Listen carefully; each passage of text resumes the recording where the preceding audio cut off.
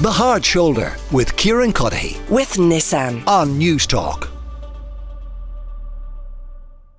The Minister for Public Expenditure and Reform, Paschal Donohoe, is with me now. Minister, you're very, very welcome to the show. I understand today you got Cabinet approval for the recently negotiated public sector pay deal. At the same time, the Irish Independent reporting today about sweeteners worth €47 million in that deal. What's that about?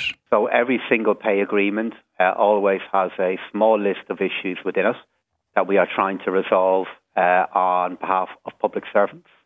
These are normally then about how we can recruit or keep more public servants. That is the same with this agreement as it has been other ones. And when we laid out the figures in relation to the public sector wage agreement, we also laid out all the costs of these different issues. So it's no different from any other agreement. And overall, it's trying to deliver a wage to our public servants and wage growth that is fair to them, but also fair to the taxpayer. And I believe this agreement aims and will do that. I see some people were kind of particularly aggrieved at the idea that some of these kind of additional measures related to HSE managers. But am I right in thinking when they say HSE managers, it's HSE clinical nurse managers and clinical midwife managers on foot of a labour court? It is referring to people who were involved in the management and coordination of our nursing practices within our hospitals. And in turn, the people who do that work have a very, very big impact on the performance of those hospitals. So that's what it refers to. And as I said, those kind of issues form part of every single wage agreement. And I have been open and transparent about that since this agreement was made. The Irish Congress of Trade Unions as well, you would have seen suggesting that on foot of this agreement, if it gets over the line with union members, that there should be pay rises of 6% sought in the private sector for workers this year. What's your reaction to that? So the agreement that we have for our public service workers for 2024 is we're aiming to put more money back in their pockets with a wage increase of 4.25%. That 4.25% is going to be ahead of the rate of inflation for this year, but an increase of that scale is trying to help with the cost of living, but overall not add to inflation within our economy and make things even harder for us in the time ahead. In relation to the agreement and the process with private sector employers, it's very much a matter for individual employers and their employees regarding what their rate of pay will be for this year and next, for them to work that out. But I would imagine the balance needs to be the same. It needs to be a rate of wage increase that can help with the cost of living, but at the same time not threaten the retention of those jobs within our economy. But that's up to the unions and the employer bodies to work out together. Yeah, and you're not a party to those talks, but you're a stakeholder nonetheless. I mean, in the broader sense, would you worry about pay claims of 6% across the board in the private sector? I think for some employers, it could be very challenging for them to do that. But that's why there is a negotiation with regard to this. There will be other employers that will be better able to do it. The average rate of wage growth within our economy for this year we expect will be somewhere approximately between 4 and 5% overall. But it is going to vary employer by employer. And overall, what I would want to see is a rate of wage growth that helps with the cost of living, recognises that for the last few years, inflation has been ahead of the rate of wage growth, but doesn't do anything that might threaten the viability of a job or of the competitiveness of the Irish economy. But as I said, Kieran, that will be worked out employer by employer with their representative bodies. I understand at Cabinet as well, your colleague Stephen Donnelly, the Minister for Health, had an update on the cost of the National Children's Hospital, now officially above €2 billion, though I don't think that would have come as a huge surprise to anybody around the Cabinet table or indeed anybody listening to this. Why is it up at that level now? And does it still represent good value for money?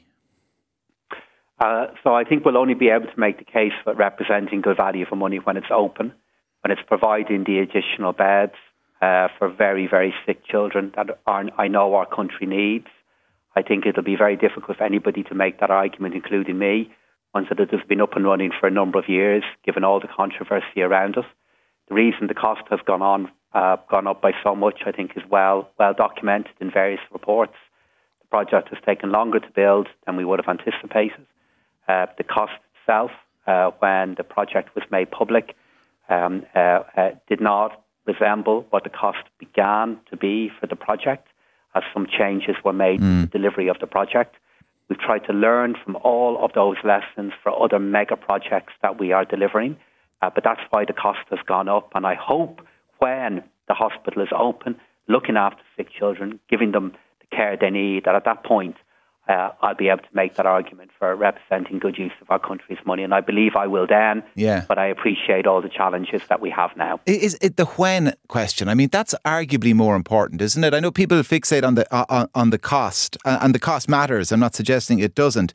At the same time, I think it should be open a year and a half now, as per kind of initial contracts. It might be 2026 before it sees a patient. I mean, the only thing worse than a €2 billion children's hospital is an empty €2 billion children's hospital. Well, that won't happen, and the cost of this project has gone up. But as you correctly say, what we now need to do is get it open and get it providing care for the sick children of Ireland. In relation to your question there regarding when, this is a matter that is continuing to be the subject of intense work from the board of the National Children's Hospital and the main contractor.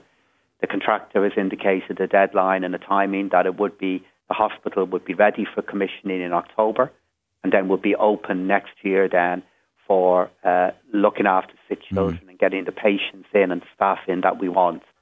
And it is one of the reasons the government made the decision today that we did. The Public Accounts Committee in October, a chance of getting to that point. Public Accounts Committee in October heard it might well be 2026, despite what the contractor is still saying. And that risk is there. And the risk is there that the legal disputes in relation to this could continue. The risk is there that the resources that are needed to complete the project might not be made available. But one of the reasons why the government made today a decision in relation to the further allocation of funding for the project is to give ourselves every chance that we can, that after all the controversy and difficulty, that the project will be open and the National Children's Hospital will be open for care. And the decision today will play a role in making that happen. Can I ask about something another colleague of yours said yesterday, Simon Harris, Minister for Further and Higher Education, talking about this plan to encourage more people to take up apprenticeships in the construction sector, which I think everybody would welcome, and a plan to maybe encourage people overseas to come home. And he talked about the need to go to the likes of Sydney or London or the big cities in North America and convince people, construction workers there, that Ireland isn't the same place that it was in 2009 when they left. And this is a genuine question. Do you think any such person actually exists? Yes, I do. People who don't know, who think the economic situation in Ireland today is the same as when the Troika were ruling. Oh, well, I think if people have been living in Ireland over many, many years, away from Ireland for many, many years, Kieran, I think they may not realise the degree of change that has happened in Ireland since 2009 and 2010. Really? Do you genuinely believe that? With WhatsApp and everything, and trips home and Christmases home and constant Zoom calls and team calls and Skype and everything else, that they really don't realise the economic situation is different? So I accept your point that with modern means of communication, the majority of people should be aware of the positive change that has happened in Ireland since 2009 and 2010. And by those people, I refer to people who've left Ireland and no longer living here. I think you're making a fair point that people could be aware of how much change has happened since then. I think they are. But I think the point. I think the point that Simon was making, as I understand it, is to make the argument for coming home. And I do think there is an argument that the government should be making. You know as well as I do that we've lots of expertise in construction and engineering and nursing that I'd rather see in Ireland than elsewhere. And I think the government should try to play a role in making that happen. And secondly, we are going to be in a country, as this year goes on, in which inflation is going to continue to fall, and which we will be building more homes this year than we were last year. Well, what's the pitch then? And I think that's an argument worth making. What's the argument pitch? That I would make is that there will be more homes available in Ireland next year and the year after than there have been for some time. The additional supply of homes and their availability will be different to how it has been in other years. And secondly, you're going to see the cost of living in Ireland begin to change and I think come down from the peak of only a couple of years ago. It's kind of a chicken and egg thing, though, isn't it? We like, in order for those homes to come to fruition, we need those builders to come back. But even with our assumptions regarding the workers who are going to be in the Irish economy across the next 2 years, we're still expecting to see more homes be made available in our country. And I think the argument that Simon and I would certainly make is the argument and the reality in relation to the supply of housing, the supply of homes in Ireland is changing, and we're seeing inflation and the cost of living still be high for all the reasons we know, but it is beginning to change in terms of the pace of growth is beginning to slow down. And I think it is an argument worth making to those Irish people that are abroad that the situation in relation to prices and housing may be different to what they remember from a couple of years ago.